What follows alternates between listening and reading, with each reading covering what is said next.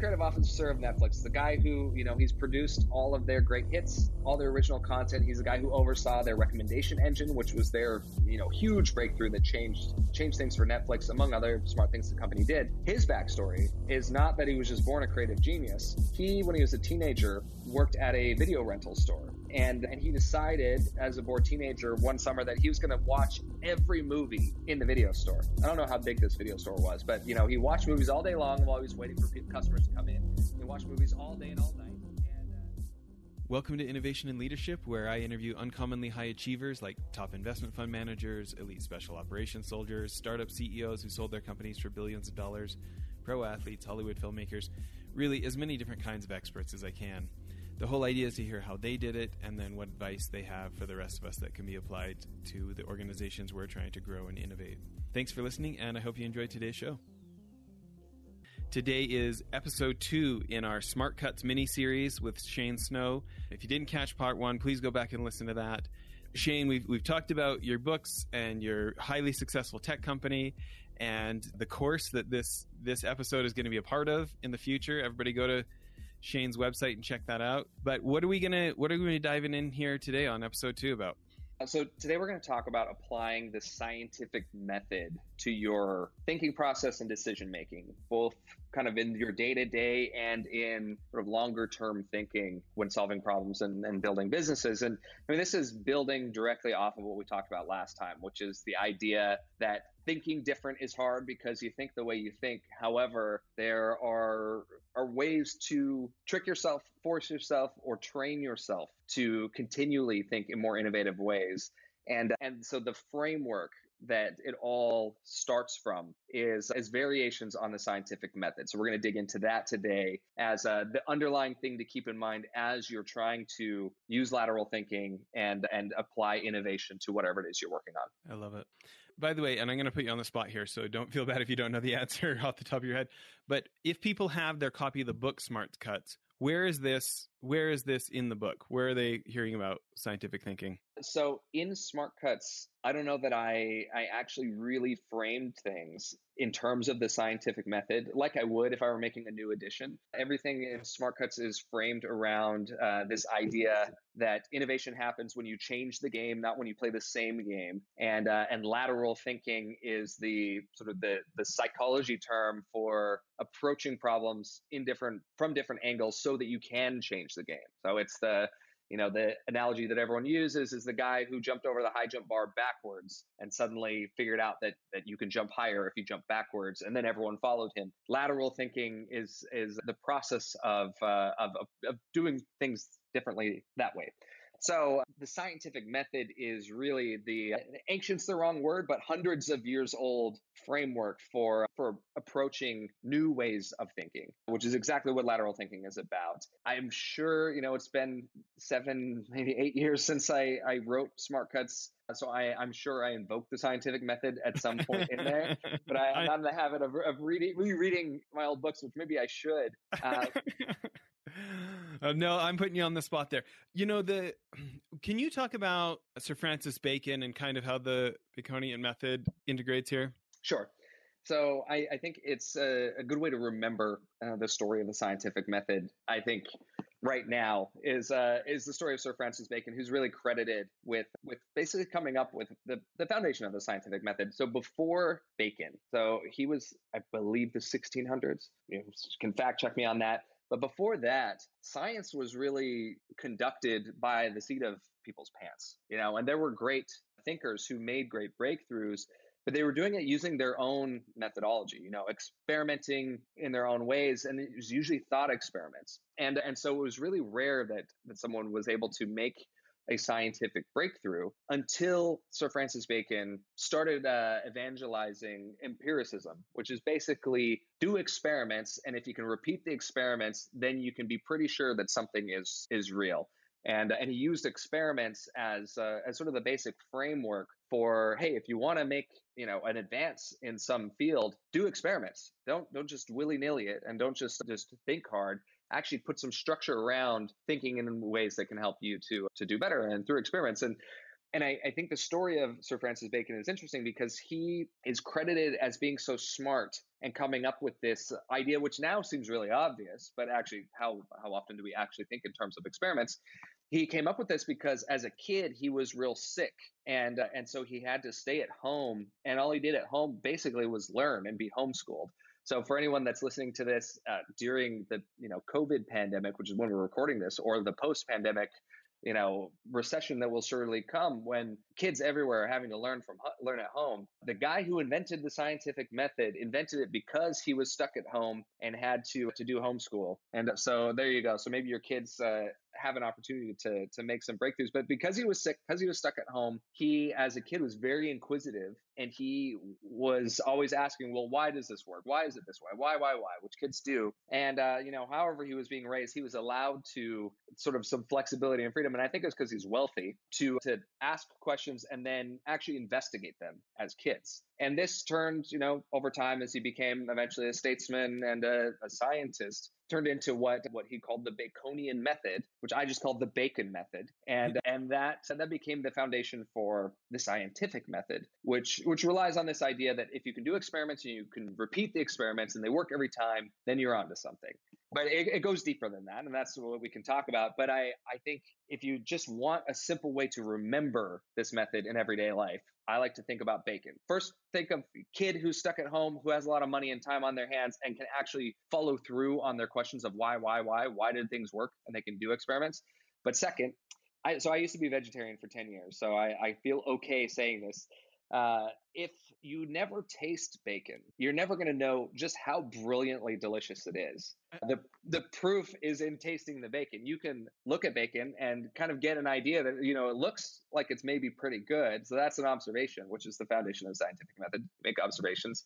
But then, it's really only after you ask the question, how does bacon really taste? How good does it taste? And after you do, make the hypothesis that it's worth tasting, and then you do an experiment, you put it in your mouth, or, maybe even better, you put it on a sandwich, or you put it in chocolate, or you put it on anything, that you can actually realize that bacon is much better than you think it is, and it's consistently delicious. So anyway, it's a silly analogy, but if you think of bacon and the whole thing with the internet of put bacon on anything and it makes it better, that I think is empirically true if you're not a vegetarian. That's what the Baconian method is it's about going through this process of discovery by trying things, but it's actually a little bit more of a process. And so that's what I would love to dig into and break down as the foundation for actually engaging lateral thinking. Because who would have thought that bacon is as great with chocolate as it actually is?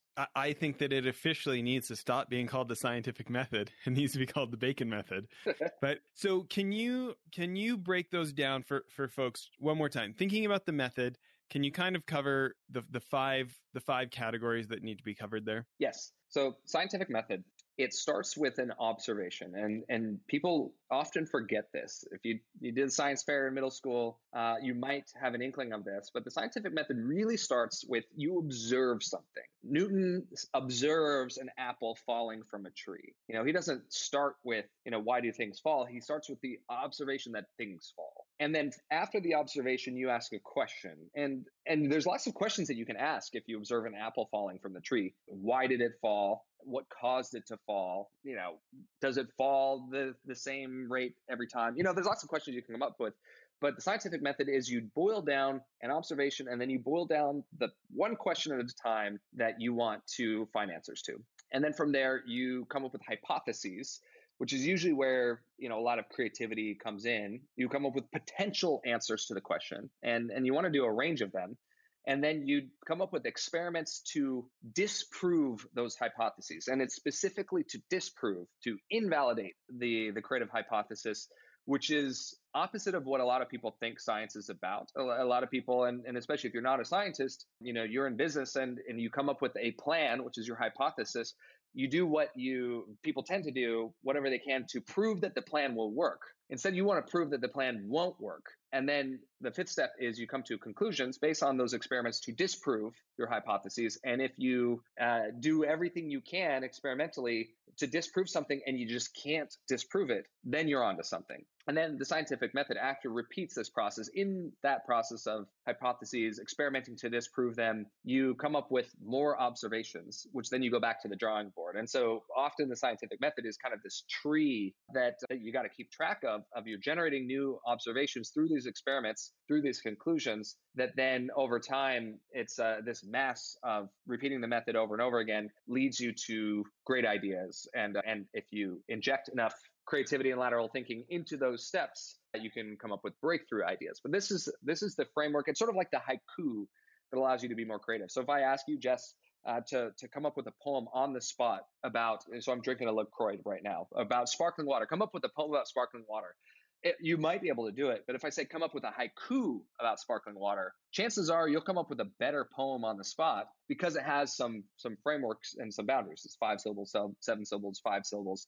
That's what the scientific method is. Only it's even better than that because it's been proven to be the best way to write a poem over hundreds of years of repetition. So it itself has been yet to be disproven as an extremely effective way to solve problems.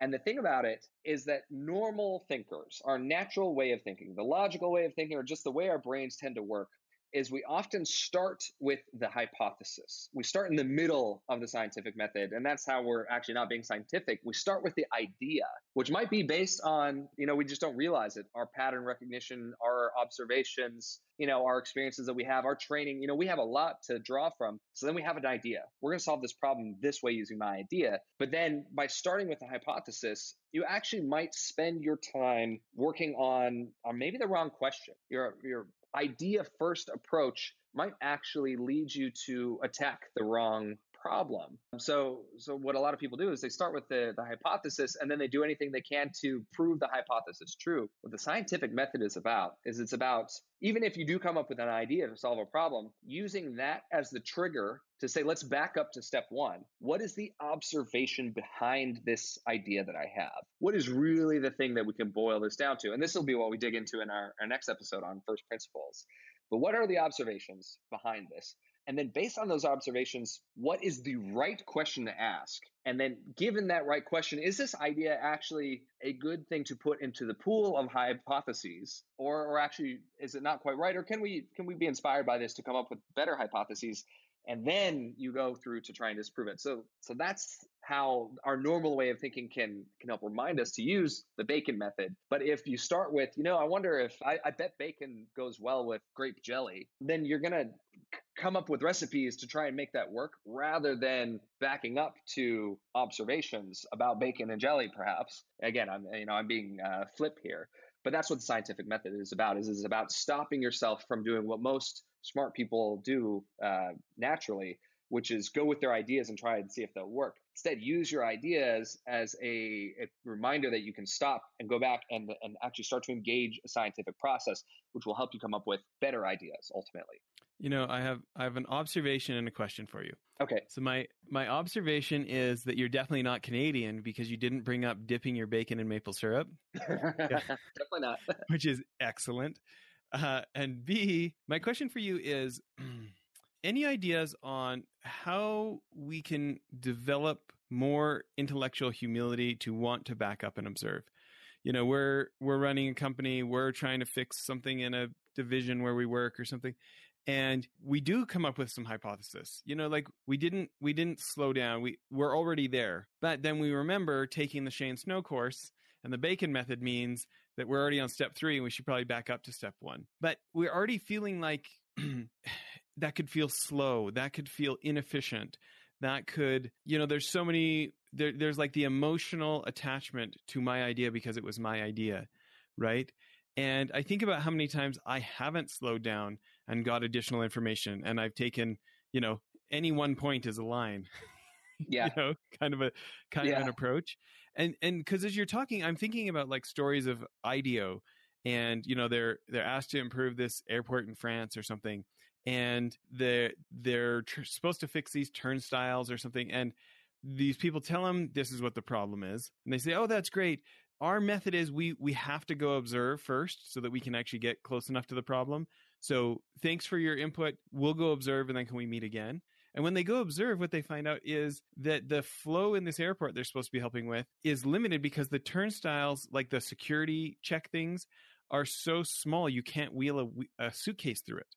And so you've got all these people stopping and getting somebody else to help them lift the suitcase over these, like, the bars that they're wide enough to walk through, just not wide enough to pull your suitcase through.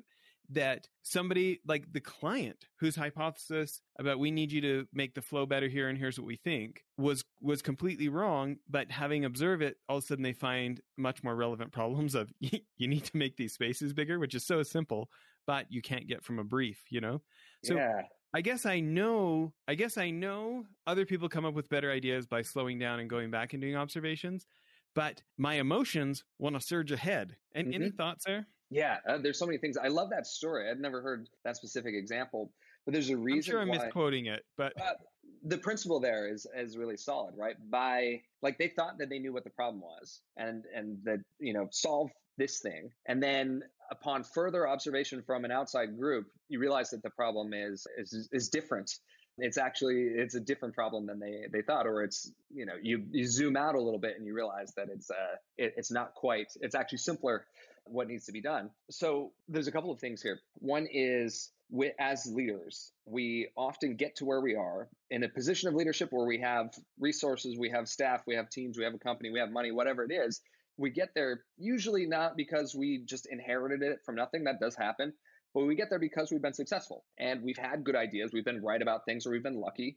And the way that a lot of businesses are set up, and the way that certainly economics is set up, is you get rewarded for being right. And so at a certain point, your ego gets sort of connected to your ability to be right. And also your status and your validity as a leader is connected to your ability to be right about things. And so you get this sort of combination or entanglement of ego and intellect, and this pressure to be right about things and to be the one that comes up with ideas. And you also have people looking to you, because this is how we choose our leaders, to be right. And you develop this intellectual overconfidence that your ideas are good. You have this pattern now of having good ideas that have worked. And so what this leads to is a lack of intellectual humility. It leads to, ironically, less ability to see other ways of doing things than the ways that have succeeded for you in the past. And so you tend to, remember last time we talked about the puzzle of, you have three people in a rainstorm and you need to figure out which one to pick up and put in your car. And the answer is you get out of the car and you put two of them in, and then you hang out with the person of your dreams. You can't see solutions like that when they're framed with assumptions of, you can only help one person. And sometimes our own success leads us to build in these assumptions about how problems need to be solved. The best way to do things is the way that we've been doing things. So we frame the problems to be solved within our own context of our own way of thinking. And so these two things basically combine to make it hard for leaders to want to stop and rethink their own assumptions, because you just can't, think outside of your own cognitive entrenchment. But also it leads to this pressure of, no, the way that I'm going to solve the problem needs to be right. And then I think there's another factor too, is often time is our enemy. If you need to get problem solved quickly, then you're going to have to, a lot of times we don't think about it, but you're going to have to decide on the trade-off of solving the problem in a novel, better, long-term way, making a breakthrough, or just solving it sufficiently enough to move on to the next stage. Maybe it's okay if you just improve the rate at which people go through the turnstiles by, 10%. Maybe that's a win that's good enough for you. But if you want to, fundamentally make a breakthrough, then time is going to be your enemy. So you're either going to need to take time to use lateral thinking, or you're going to need to accept the fact that you're going to have a suboptimal solution, or at least the potential for a suboptimal solution.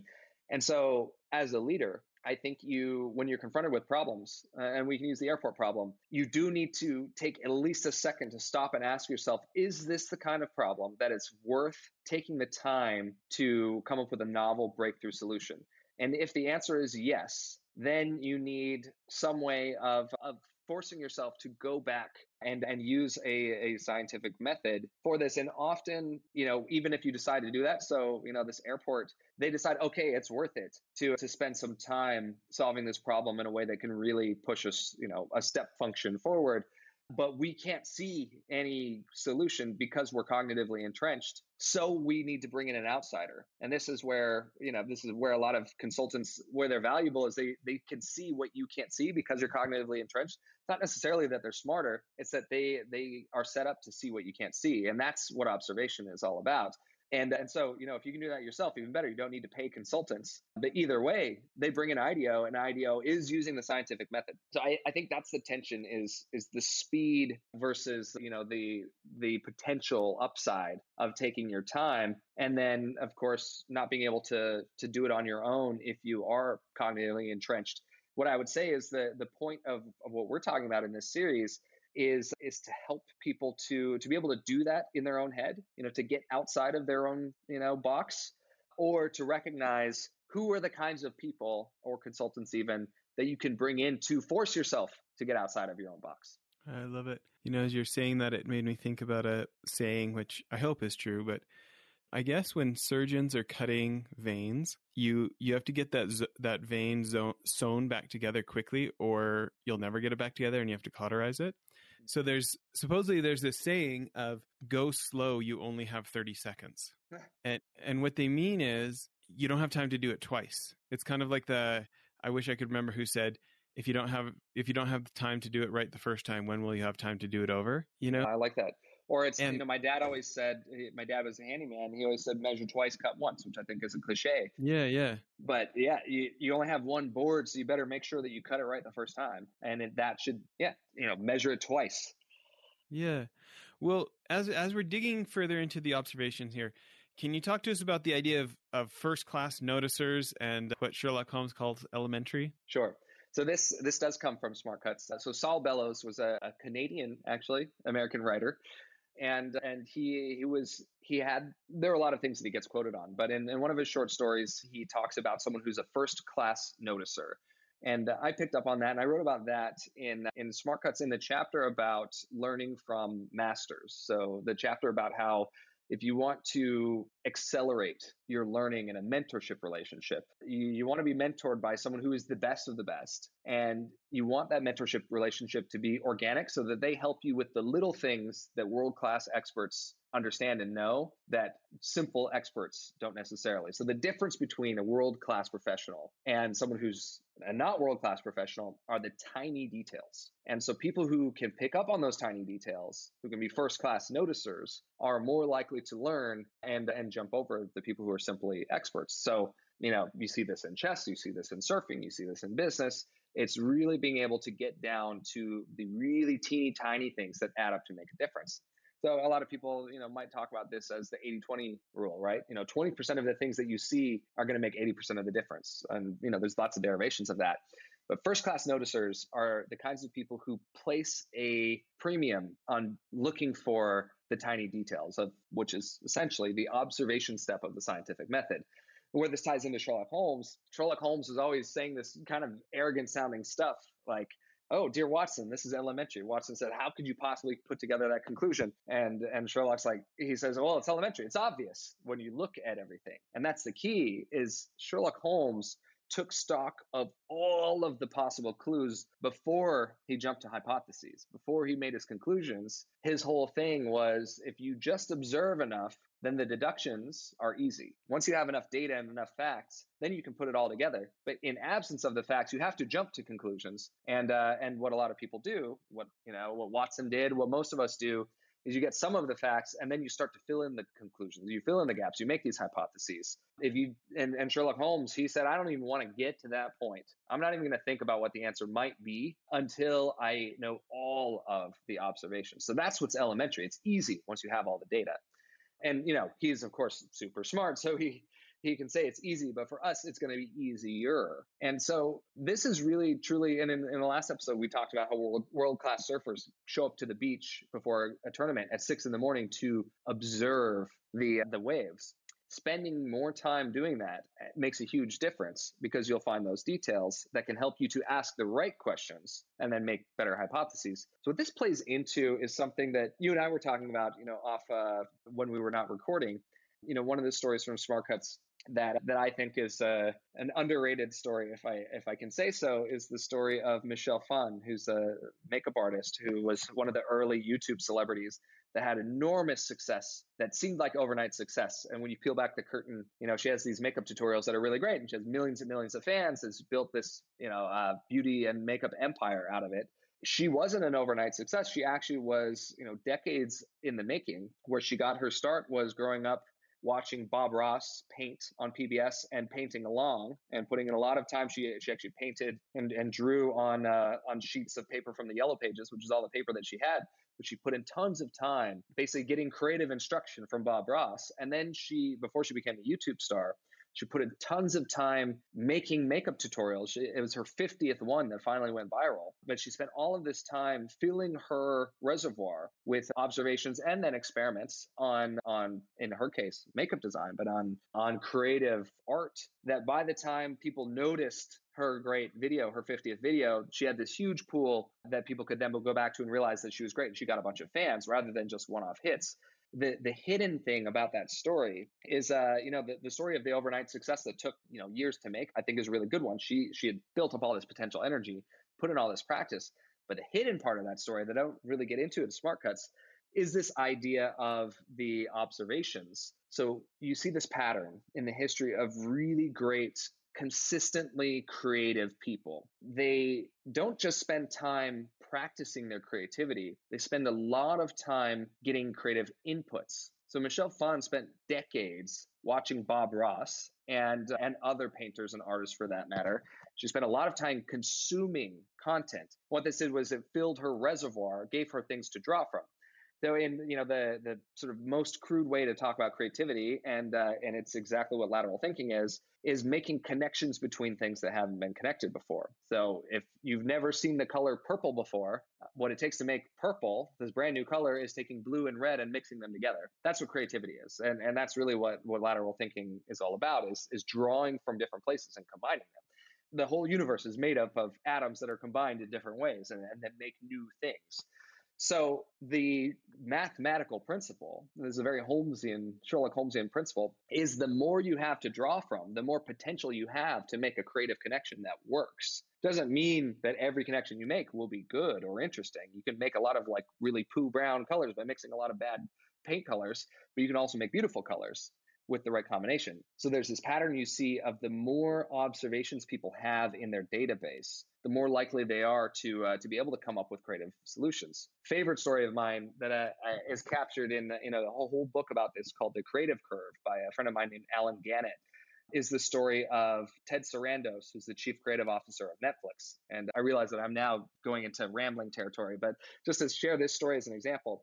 So chief creative officer of Netflix, the guy who, he's produced all of their great hits, all their original content. He's the guy who oversaw their recommendation engine, which was their, huge breakthrough that changed things for Netflix, among other smart things the company did. His backstory is not that he was just born a creative genius. He, when he was a teenager, worked at a video rental store. And he decided as a bored teenager one summer that he was going to watch every movie in the video store. I don't know how big this video store was, but, he watched movies all day long while he was waiting for customers to come in.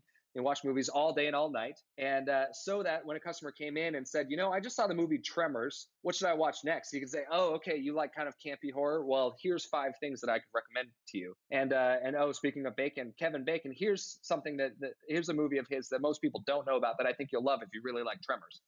And so he became this human recommendation engine because he had consumed so many movies. And then this turned out to be really handy when he was running content for Netflix, and he had to choose what movies to acquire and help guide the recommendation engine itself. What are the patterns of things that make people more likely to watch a second movie? And then when they started making original movies, his brain was a database of every movie ever that he had consumed that allowed for really creative ideas. So when they started making, House of Cards was their first big one, they relied on a lot of data for this. But the short story of how they made House of Cards, which now, in light of revelations about Kevin Spacey being a dirtbag, is kind of uncomfortable to think about. But at the time, before knowing that Kevin Spacey was a dirtbag, the observations were people who watch Kevin Spacey movies watch lots of Kevin Spacey movies. Also, an observation was David Fincher is one of the directors that people obsess over the most, and also people that watch the British version of House of Cards, which not very many people watch. Anyone who happens to watch it watches all of it. So really, the American TV show House of Cards was just a combination of those observations. Let's get Kevin Spacey to star in a series directed by David Fincher that is basically Americanized version of this show that once people watch, they binge. And they spent $100 million on this bet, but it ended up being a really good experiment, you could say, because those observations were so solid. All of that, I think is driven by this guy, Ted Sarandos' enormous amount of observations in consuming content. So long story short is the more observations you can make, the more you set yourself up to make brilliant decisions later on, to have brilliant episodes of lateral thinking and change your business or change the world or whatever it is. If you don't have as many observations, that becomes the constraint. The bottleneck or the throttle for your lateral thinking is precisely the number of observations, the amount of data that you have to draw from. Wow. I love so much what you covered there. And I guess my first question is, I'm thinking about on the first episode of this miniseries when you were saying that essentially the skill here is to reteach ourselves how to think, and I think about, the science of deliberate practice. Malcolm Gladwell talked about it in the 10,000 hour stuff and myelination in the brain. And my question is my observation is, wow, Shane's really smart. I need to start doing this. And then my question is, any practical steps for the baby steps for how to repeatedly get myself outside the comfort zone so that my brain will go, oh, that was really too hard to think about. We need to wrap extra myelin around those neural connections so I can gain some expertise at it. So any thoughts about practical daily life, solving our problems at work or elsewhere, how I can, even if it's uncomfortable, start to get my meaningful repetitions into slowing down and observing as much as Sherlock Holmes instead of jumping to my conclusions and then trying to justify them? Yeah. So a couple things. I love the point about the 10,000 hours because it ties into one of the dangers. So people who put in 10,000 hours of practice on something and become world-class experts or whatever, people argue that it doesn't have to be 10,000 or it has to be more or whatever. It depends on how you practice. Either way, if you practice something, say your golf swing for 10,000 hours, you become an amazing golfer. That is likely to get you stuck in a certain way of golfing. You're going to be less likely to invent a better game than golf if you put in those 10,000 hours, unless you have some sort of corollary habit that it ties into thinking differently and lateral thinking. So, if you could put in 10,000 hours of practice in thinking differently, that's great. That's hard. But those are the kinds of people that invent new games and change the game rather than just get good at the game that everyone's playing. So in terms of baby steps, one of them is what I've kind of already mentioned, but I'll spell it out. Consuming content, consuming information is what can help you to become an expert, but it's also what can help you to broaden your creative reservoir to draw from. And if you specifically consume content that's outside of your lane, at least some percentage, that's going to be really helpful for just broadening your ability to think laterally. So if you're trying to make breakthroughs in your industry, say you're a heart surgeon, you ought to consume everything there is to know about heart surgery. You ought to consume all of the research that's coming out about heart surgery, but you ought to dedicate a quarter of your time to reading things that are outside of your field. You should consume content about physics or, about Russian literature or whatever it is. And this is a pattern you see actually in creative geniuses throughout history. They always have a diverse array of interests that they're adding to their pool of thinking. I think I talked before in one of our interviews about how Einstein was, he's a patent clerk, and that actually helped him out because he was looking at patents for inventions that had nothing to do with what he was working on in physics. So he was looking at clock synchronization patents. So there's this race to figure out how to synchronize clocks across Europe. So he's looking at patents for clocks, filling his brain with different ways of thinking about timekeeping. And that helped him to make the connection that maybe space and time might be related. And that helped him with his physics work.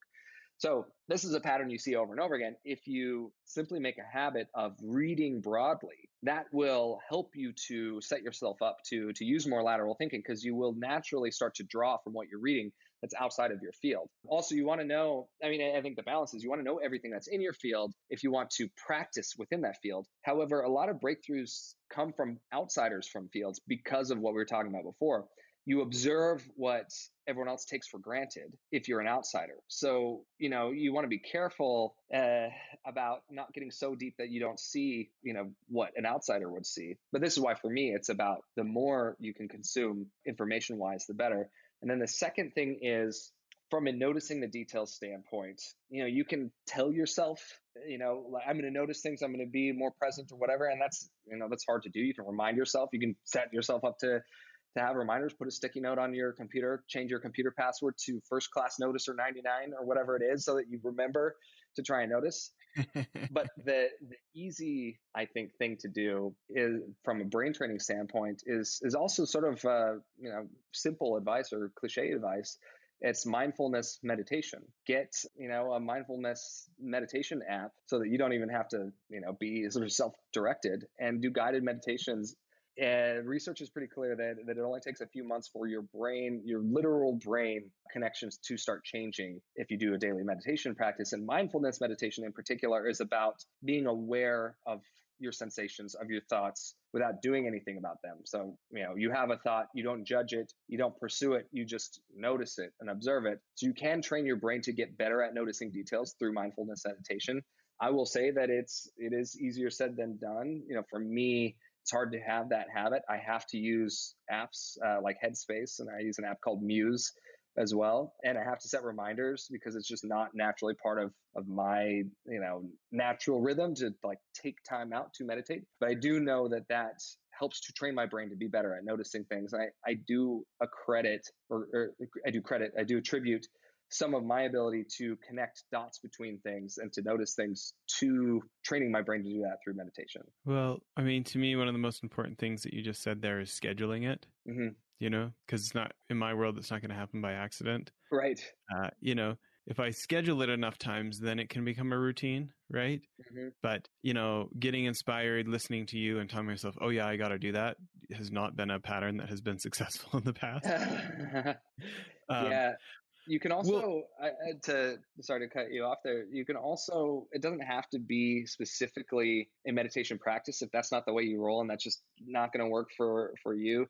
There's a lot of really good research and evidence that, and I think a lot of people just naturally will resonate with this, that inspiration often pops up when you're in the shower or when you're on a hike or when you're outside of your workstation. A lot of people get inspired that way. And it's specifically because your brain in those environments is free to wander and to sort of pluck things out of your reservoir and make connections. So, maybe the mindfulness meditation habit isn't the thing that works for you, but maybe you're a runner. And during your running, you can, instead of putting on music, you can allow your mind to wander. That actually can be a form of noticing your thoughts and developing that. Maybe it's something else. Maybe it's working something into your routine where you do have those moments where you're not deliberately thinking about things, to allow yourself to just notice things instead.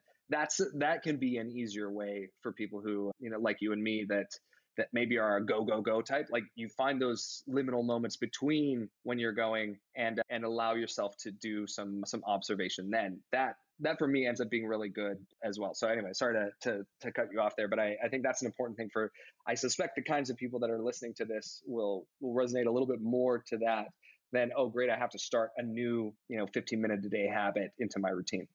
You've given me such good book recommendations. And by the way, if anybody hasn't been to Shane's website, Shane, give people the URL and tell them what page all your book recommendations or some of those top book recommendations are on. Okay. So shanesnow.com/books has my 3 books, and then it has categories of book recommendations. You can get like an all-in-one page of all of my book recommendations if you don't want to click on the links. shanesnow.com/book list. And that's my running list of books that have changed the way that I think, and in different categories. I sneak my own books in there, but... Well, so I've benefited from that so much. And one that I didn't see on there that you might really love is basically the science behind what you just talked about going on the run and coming up with a good idea, or how many of us have good ideas in the shower, right? Mm-hmm. It's called Autopilot, and I want to say it's by a guy named Andrew Smart, I believe. And it basically goes through the science of how these people were putting individuals in fMRI machines and saying, think about this, and then seeing what part of the brain lights up and trying to figure out what part of the brain does what. And then when they weren't doing anything, the machine kept going off and they thought their machine was broken. And they accidentally discovered something called the default mode network. And essentially what the book goes on to say is how many of us are missing opportunities because we're so overscheduled. And he says they basically have scientifically shown how by having nothing to do, like he says, it's not a huge coincidence that Newton was just sitting in the garden by himself when he makes that observation.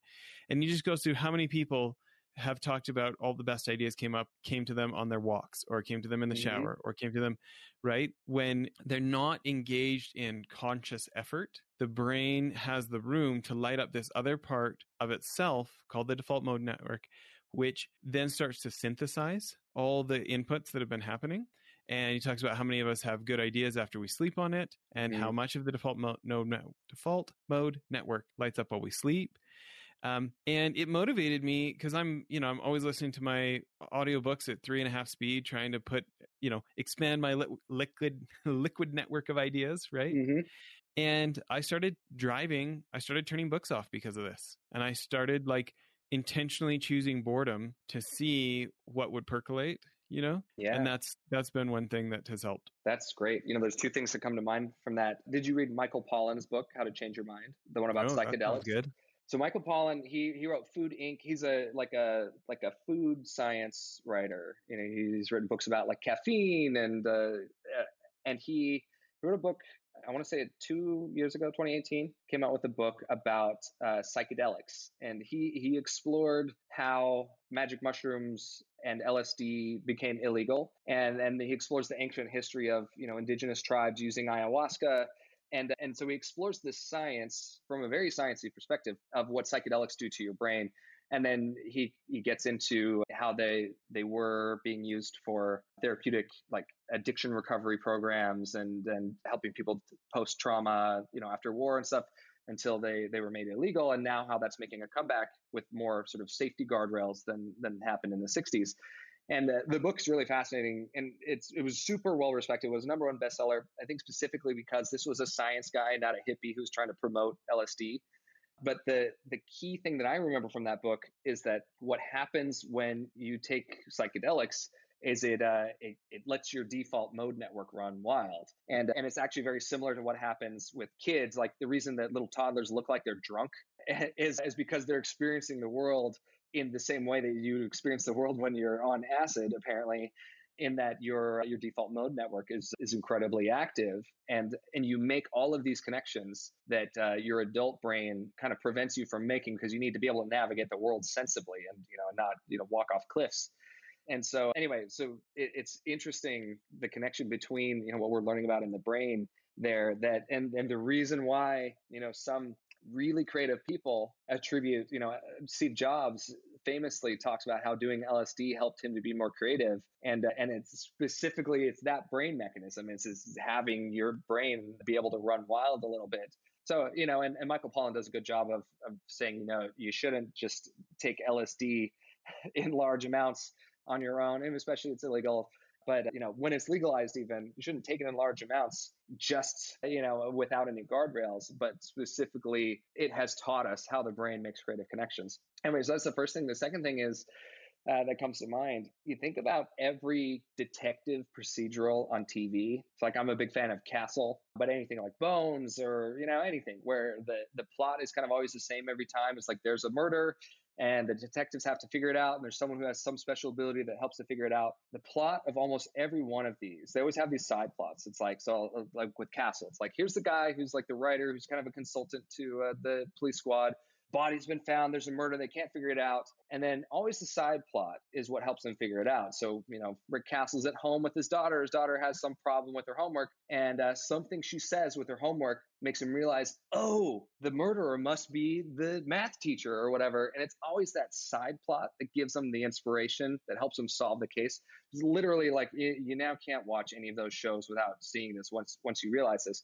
Literally, it's always that side plot gives them some little spark of inspiration that they then use to solve the case. all that is these two things we've been talking about. It's the person noticing, making observations wherever they are about something. You're making observations about your teenage daughter's, math problems or whatever. And then it's that space where you're not in this go, go, go, focus, focus, focus that allows your brain to make connections between things that then helps you come up with creative hypotheses that then makes the breakthrough in the case. So it's this autopilot thing, this in the shower thing combined with the observation and then importing that into the case that helps them solve the crimes. Anyway, all of this is connected as usual. I'm going all over the place here. But I think the important thing about these conversations that we're having is any problem that people are working on, that they're trying to make breakthroughs on, you're going to need to do these kinds of explorations and seeing examples from all across the spectrum and understanding that this is how it works in detective work can help you to think of yourself more as that scientific type of detective when you approach problems, and to know that it's okay to build in this dead time. It's okay to explore. In fact, it's good to explore things outside of your lane when you're working to make a breakthrough. I love it. Well, what's the next step then? So from here, what's the next step? Okay, so after the observation, it's the thing that, and we'll dig into this, in a future episode of this. We'll dig into tactics, but it's about making sure that you're asking the right questions. So you've made these observations. You can do a lot with this reservoir of data that you have, this liquid network of information, as you called it. But you want to ask the right question now. And so the way that this is subtle and it seems silly, but it's really important, because if we come up with a hypothesis, we have the idea for what we want to do, and then what often people do is they then go collect data and then start using that data to work on that same idea. What you want to do is you want to take some time to make sure that you ask the right question so that idea is even, a hypothesis that's on the right track. And I like to use a silly sort of case study when I'm teaching people this in workshops. Is let's pretend that you and we're on the team at M&M's, and I'm the boss, and I come to you and the rest of the team and I say, all right, we need to come up with a new flavor of M&M, or a new color of M&M. So, it's been 10 years since we released the blue M&M. It's time to make a new one. What color should it be? What color should the new M&M be that people get excited about, help us increase sales? So if I say that, then I'm curious, Jess, using the scientific method, what would you say the observation probably is behind this? Really, my hypothesis that we need to come up with a new M&M. I don't know if this is where you're going with it, but I'm such a nerd for the Clayton Christensen book, Competing Against Luck, that my first thought is, we really, in that question, what color for M&M, we really rushed over this assumption that a new color is what grows marketing and sales. Absolutely. Is that where I was supposed to go? That's where I'm getting at. Yeah. So the observation would be sales are flat or sales are down, right? Like that has nothing to do with the hypothesis yet. That's the observation. And then we could make another observation that in the past, when we released new colors of M&Ms, it boosted sales for some period of time. We could collect that data and maybe that's true. But then exactly, we're rushing to, even if we collect this data, that's like, hey, you release a new color of M&M and it increases sales. So now what color of M&M should we do? We're skipping the question. You're exactly right. Rushing back to the idea. The question is, given this data and given the observations we've made about sales and the plateau, what is the best way for us with our limited time and resources to increase sales right now? Or maybe the question actually is, what's the best way for us to increase long-term sustainable sales that aren't just going to be a bump, but that will actually sustainably grow M&Ms? If that's the question we're starting with, then actually new color of M&M is one hypothesis that we might be able to disprove as the best idea pretty quickly. If the question really is, how are we going to sustainably boost sales of M&Ms? Other hypotheses may include new flavor of M&Ms. They might include, sugar-free options. It might include something entirely different, like a new product, or actually new branding and marketing. It might include, get Michael Jordan to be the poster boy for M&Ms. That might do it. 10-year contract with Michael Jordan.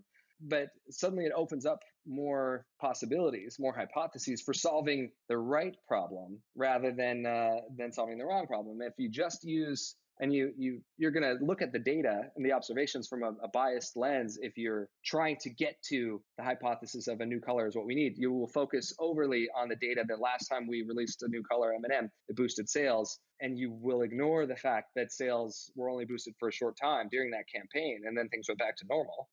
And so if the real question you determine is we want long-term sales boost and increased revenue, then that takes your first initial idea off the table.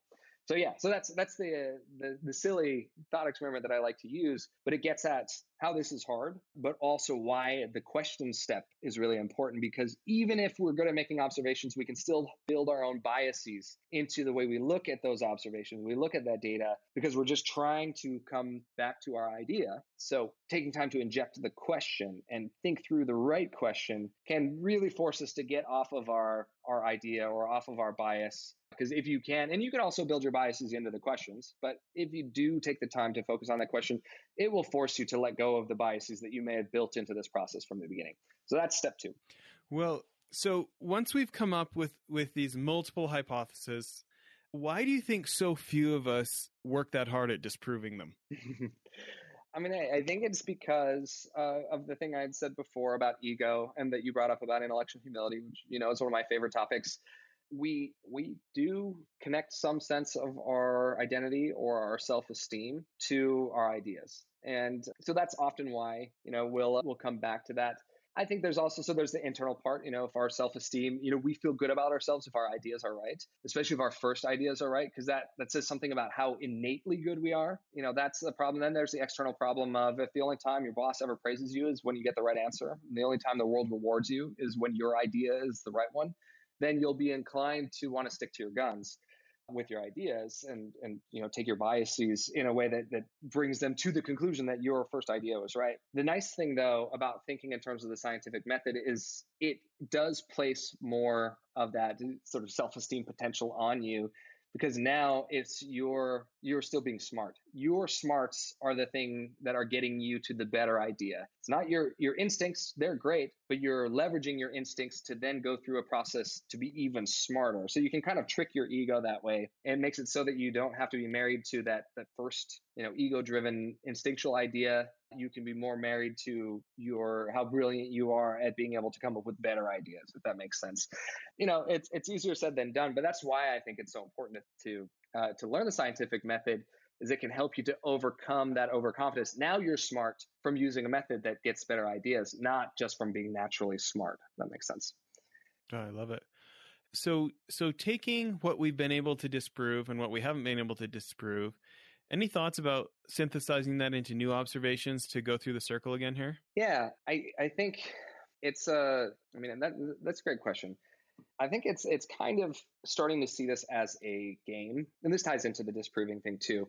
If this is not about proving that you were right the first time, it's about coming up with the best answers, and you do that by disproving things and you're not attached to them. It can become, like we'd said before, like time can become an enemy. It can become sort of burdensome to be like, oh great, everything that I do now creates a whole new set of scientific method paths that I have to go down. And that can be kind of daunting, and it can be kind of frustrating. It can lead us to just want to just get to it. And at a certain point, you do got to cut things off and do the best you can, 80-20 and all that. But if you start to think of it as a game, then it becomes fun. So the new observations, starting the process over, can if you start to think of that basically as like, yes, I haven't just, been disappointed by realizing that this hypothesis is not true. I have advanced the game. And you look at Sherlock Holmes, and he's always talking about the game is afoot. Like, I'm so excited. Another murder. I'm so excited. Now it's definitely not, the math teacher. It's got to be someone else because there's another murder. Great. The game is afoot. So just for me, I think that's a good way to think about it, is more observations mean that this is you're playing the game better, and you're playing a game that's helping you to push the ball forward. And starting the process over can be quick. In Smart Cuts in Chapter 3, I talk about rapid feedback. and how thinking in terms of repeating a feedback cycle can inoculate you from the fear of failure. So I think is part of what's built into this. I want my idea to be right, because if my idea is wrong, then I failed and that reflects badly on me, or, oh no, it's all over because we failed. Thinking in terms of how fast can I go through this process of observation, question, hypothesis, disprove. And sometimes you can go back to, it's like disprove, hypothesis, disprove, other hypothesis, disprove, other hypothesis, disprove. Now I have a new set of observations, so go back to the beginning. The faster you can do that, the faster you can innovate. And so that's the game, but that's also the antidote to the fear of failure, to your own self being on the line. This is what the lean startup is all about. There's a whole bunch of different ways to sort of frame it. But thinking of it as a game, that the point is to try to go through that process as fast as possible. Not the point is to come up with the right answer first, and then use the constraints of time and resources and observations that you can make to make the best guess. If we're going back to the detective analogy, at a certain point you have to make a leap and and arrest someone and question them and find out if you're right. At a certain point you got to just move forward. But that's what it's about. And so it doesn't have to just be. You don't have to think of it as like, oh great, this is going to take me forever. If I'm going to use scientific method and try to use lateral thinking, it's going to take forever. You can do it in a quick iterative process. And that's where, the best companies in the world, the best, especially like in the technology sector, they make it a habit of trying to go through that method as quickly as possible. And that's, the part of Smart Cuts that's about rapid success is not about shortcuts. It's about going through this process really as quickly as possible. I'm so fascinated with so much of what we've covered. And I feel like it'd be really helpful if you could help me, maybe give me a little more applications of how to, translating this theory, whether it's my regular life or innovation at, work, solving a problem. Sure. So I think there's three ways you can build this into kind of your work life. And I think actually in terms of practice, easy things that you can do to practice before you're even approaching like a big thorny work problem, you can practice this just in everyday conversation. And I think in three pretty easy ways. One is just in fun conversations with people. When you're exploring a topic, you're having a conversation, even like we are, right? You can do what you actually have done twice in this conversation. You can actually invoke the scientific method by saying, my observation is this, this thing that we've been talking about, I've observed this thing. That's a fun way to explore together with people. And it reinforces the scientific method, just thinking in those terms. And it is a fun way to have a great conversation. You can even do it, like, honestly, in dating. It's a good way to flirt. I noticed this thing you just said, or you just did this thing. So now I have a question about it. Let's explore this thing, or whatever. I noticed the person over there at the other end of the bar just did that, which reminds me of this question. It's a great conversation starter. You can then explore together rather than, a lot of dating, can be like the talking about your resume and it's boring. It's a lot more fun to explore together, and you can sort of loosely use the scientific method as a framework. Don't tell them that, if you're trying to pick someone up. Think about that same concept at work. I was advising a CEO yesterday who, one of their major clients, the executive has just moved on and she's now talking to the replacement. And the one bit of information she knows about the replacement is they came out of an industry that's more of a command and control industry. And the people who are at that company, they've already treated them quite dismissively and in a discounting way. So indications they might have a big ego, right? Yeah. And to your analogy of dating, like, people buy from people they like. They don't just date people they like. They buy from people they like. She wants to keep this account. She was saying, hey, what kind of things from my resume do you think I need to emphasize so that he'll value me? When we're talking about this. And I just said, the little bit we know about his history, I don't know that there's anything you could say that would make him value you. It seems like he mostly values himself. Mm-hmm. So, can we get on his LinkedIn, make some observations about what he's done, and ask questions about how did you do that? Yeah. We're all our own favorite subject, but if you can become, and it's funny, you're such a good journalist, but I was saying, if you can become an investigative journalist and dig into his background until you can find something you actually admire about him, he's likely to talk about that for most of your whole hour together. And by the end of, talking about himself for an hour, he'll probably like you. I love that. Yeah, that's great. Where I thought you were going to go. I mean, I'm glad you went there. It's even better than where I thought you were going to go. I thought you were going to go the route of sort of taking people who, you don't necessarily like jibe with yet, and roping them in to be part of your process. Like asking someone for help with something can help them to like you more. So, for Mm-hmm. example, at Contently, the company that I started and I'm now on the board of, one of our biggest, longest running clients is JP Morgan Chase. And it was early on in the company. It was like, 2 years in, when the guy that were trying to sell a deal to was very difficult and very shrewd, very smart, and difficult because he was smart and pretty demanding from a client standpoint. And what ended up getting him on board with us is actually folding him into the problem solving process. There were features that he wanted, and our accounts team, kind of before he was even a client, folded him into the process of solving for those underlying problems for him and what turned out to be a lot of other customers. Kind of made him part of this, and it took like 6 months, before he ended up becoming a client, but he sort of turned into this bit of a consultant that helped the team develop some features that then became the things that made, were valuable enough for him to buy for his company. But it was that process of folding him into essentially our scientific method for, coming up with a better product that got him on the team and made him less of sort of this smart adversary and more of an ally. So both those things, I think both of those things speak to different ways that you can use this observation question experiment. You either rope people into that so they're part of your team and they help push you, or you use that method to figure out what makes them tick and what can help you to build the relationship that you need. I love that. It speaks to just how many applications there are to this. Another thing I'll say is, in day-to-day life, when you have arguments with people, this thinking in terms of scientific method can really be helpful to turn what could be a combative argument into something collaborative. So pausing, I have all the time right now. So COVID's going on. There's we don't know what we don't know. And there's lots of conflicting data. There's lots of conflicting opinions. People are scared. And so I have a lot of debates with friends, and some of them turn into arguments.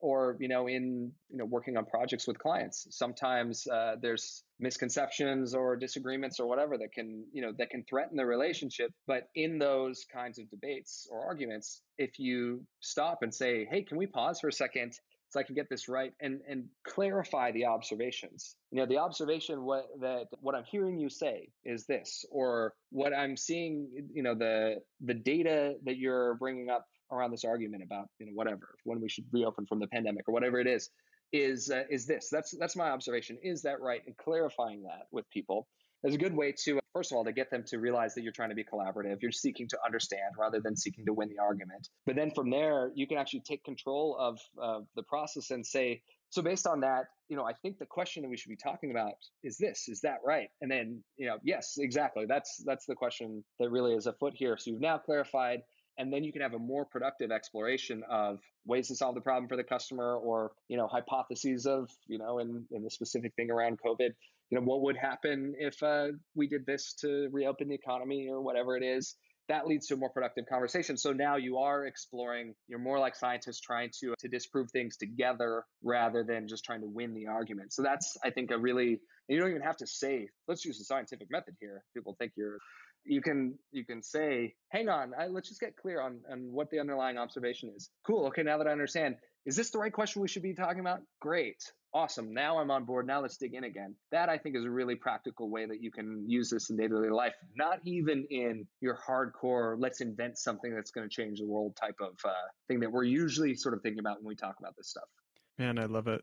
This idea of giving them some ownership of it. And, yeah, if your observations prove to them that they have been fully listened to, what a great way to help them open their ears to something you've got to say. And, I guess where I would go next here is, and I know we're wrapping up, but you went from journalist to building a multi-million-dollar tech brand. How have you seen the scientific method at work in your business, Contently? Yeah. So I think the most salient example to me, also something that I talk about when I talk about 10x thinking, which is a tactic for using lateral thinking that we'll get to, I think, in a few episodes. I think we have that planned. But there was a point in the history of Contently, of my company, when we were at this sort of crossroads with our business model. So it's a pretty fundamental thing that required some really novel thinking and required us to take time to really think through what we were going to do. The short version is the business originally was, the model was, we connect talent, so journalists, editors, photographers, whatever it is you need, to brands like a JP Morgan Chase or American Express or Pepsi who want to do content marketing. So you need some bloggers, you need some photographers, we got you. We connect you with people who have really good training. And then the model was we take a 15% cut, like a talent agent would. What we realized is that because we were dealing with these big companies, we needed salespeople to close deals. We had to pay salespeople a commission. And between that commission and our costs, a 15% cut was never going to be a sustainable business. And we were going to run out of money, or we were just like, it was going to be really difficult. And so we're at this crossroads where we had to figure out how do we get more value from this business? How do we provide more value so that we can get more value? We figured out pretty quickly that the hypothesis of, let's just take 30% or 40% was just simply not going to work with what we were offering. So we're at this crossroads. And we really dug in, my co-founders and I, and we didn't write it out as a scientific method, but we really were clear on the observation is our margins are low enough that we are going to need the 100% of the market if we want to return our investors any kind of investment. And other observation is there's 50 competitors. There's no way we're going to get 100% of the market anytime soon, maybe ever. And so the question was, how do we provide enough value for our users and customers that we can justify extracting more money for the work that we're doing so that we can build a sustainable business? That was the question. And we got clear on that because it could have been, how do we get more from these transactions between writers and brands? It could have been, how do we increase the value of the marketplace that we have? But that wasn't the question. The question was, how do we provide more value so that we can extract more value in this business generally? And one of the things that came up is, we have, in order to help these writers and editors and brands work together, we have these project management tools, and we keep building new ones to facilitate these transactions. What if we started charging money for those tools? We had a software subscription, and we built more tools so that we could charge a lot of money for that software subscription. And this turned into an argument where I said, I kind of, and especially at the time, I had this sort of pie in the sky view of the software. I said, no, software should be open source. It should be free. One day, if we're charging for software, one of our competitors will offer the same software for free so that they can, build this marketplace, and they will undercut us and we will lose. And, all software should be free. No one should pay for software. And that was like my philosophical sort of hardcore, and actually kind of tied to my identity in a way. It was like, I am this hacker mindset guy. And so we had this argument about that, and it ended up being a hypothesis that we thought was worth pursuing. And my other business partner was like, no, we should absolutely just do it. And then the third business partner said, well, why don't we do an experiment? Why don't we say, he was the tech guy. He's like, I know we have these 5 features coming out next month. Why don't we tell all of our clients that if you want these 5 features, it's $1,000 a month, and just see what they say? And it turns out that 13 customers said yes. The numbers aren't going to be exactly right, but that's essentially what happened. Like a pretty serious chunk of customers said, sure, we'll pay $1,000 for those features. That would be valuable. So then that experiment, it was a pretty easy experiment. Then we said, well, would people pay $10,000 a month for a certain set of features? What would those features be? And so then we did some surveys. We had our salespeople start, asking, and we ended up shifting the business model from this take 15% in the middle to the 15% in the middle is really this thing on the side now. And now the business model is we sell software for thousands of dollars a month for these features that allow you to do more with your content and your content marketing. And so that was a fundamental shift in our business that has allowed us to build bigger business. Ironically, got us more customers that got more work for these freelance writers and editors that I care so much about. And so really, when you break that down, we got real clear on the observation. It was an emergency. We asked the right question, and then we literally did an experiment that was no skin off of our back. And from that experiment, we learned that there was this willingness to pay. And then from there, we iterated, did more experiments around getting the exact number, willingness to pay and amount and features. And we ended up disproving a lot of things. One of the things, actually key insight we realized, is that there were certain features that were super easy to build that we thought that everyone would want simply because they were easy to build, that actually only customers that were willing to pay a ton of money wanted. And so we basically, through these experiments, we proved that there was very little correlation with how easy it was to build something to how valuable it was for someone. And so these big enterprise customers that wanted, for example, to be able to manage legal contracts on our system were willing to pay thousands of dollars a month for that because it was that valuable to their business. But that didn't take very long to build versus some features that took forever to build that every little tiny customer of ours would want, but did not have much willingness to pay. So that mindset of experimentation helped us to build the business that we had. So that's the most salient example of this. And I think it's actually, the simplest version of this lesson that you could say is when you're building a company, the easiest way to resolve an argument is to turn it into a collaborative experiment. So that way you're all trying to win together rather than you're trying to win the argument and prove something to your partners. Well, I think what you just said is just so genius. It's not about whether I'm right or whether you're right. It's about what the data tells us, and the data told us, yes, they'll pay. P.S. I love that in the story, you were the one who was wrong. I know. Yeah. I know. Well, thinking here of giving people a bit of a preview for the next episodes, do you want to talk a bit about what we're going to cover? Sure. So now that we've talked you to death about the scientific method, we're going to go into each of these steps, putting them in action. So doing observation right or awesome is about what's called first principles thinking. So that's what we'll dig into in the next episode. Then, asking the right questions and sort of the long-term questions, that's about what's called second order thinking. That's a big picture thinking. So we're going to talk about really digging into how to do that. That one's going to be super fun. And then we'll get into what I think a lot of people probably will be most excited about, which is how do you actually create creative hypotheses? How do you come up with stuff that isn't what other people would think of, the unnatural way of thinking? And that's going to really be about cognitive diversity, both in terms of teams and in terms of your own brain. And then we'll get to probably the even funner part, which is brainstorming and thought experiments and actually testing to disprove hypotheses. And then finally, we'll dig into mental models and sort of hardcore bulletproofing and disproving of hypotheses so you can come to good conclusions. And then all this bakes into the course that I'm building that this is all a preview for, which really kind of, depending on what you're trying to do with this stuff, ends up into learning paths on advanced critical thinking. Like if you're in engineering or you're in strategy, you're trying to apply these to some very specific disciplines. Or if you're trying to build this into teams and build this kind of collaborative thinking together, or there's even a component of this of getting people on board with lateral thinking and doing things differently is often about storytelling and leadership. So we'll talk a little bit about that in the end, but all of this is sort of an entree to those sort of deeper topics. So that's what we're up to. That's what everyone has to look forward to. I love it. Well, everybody, thanks for listening and tune back into the next episode. Thanks, everyone.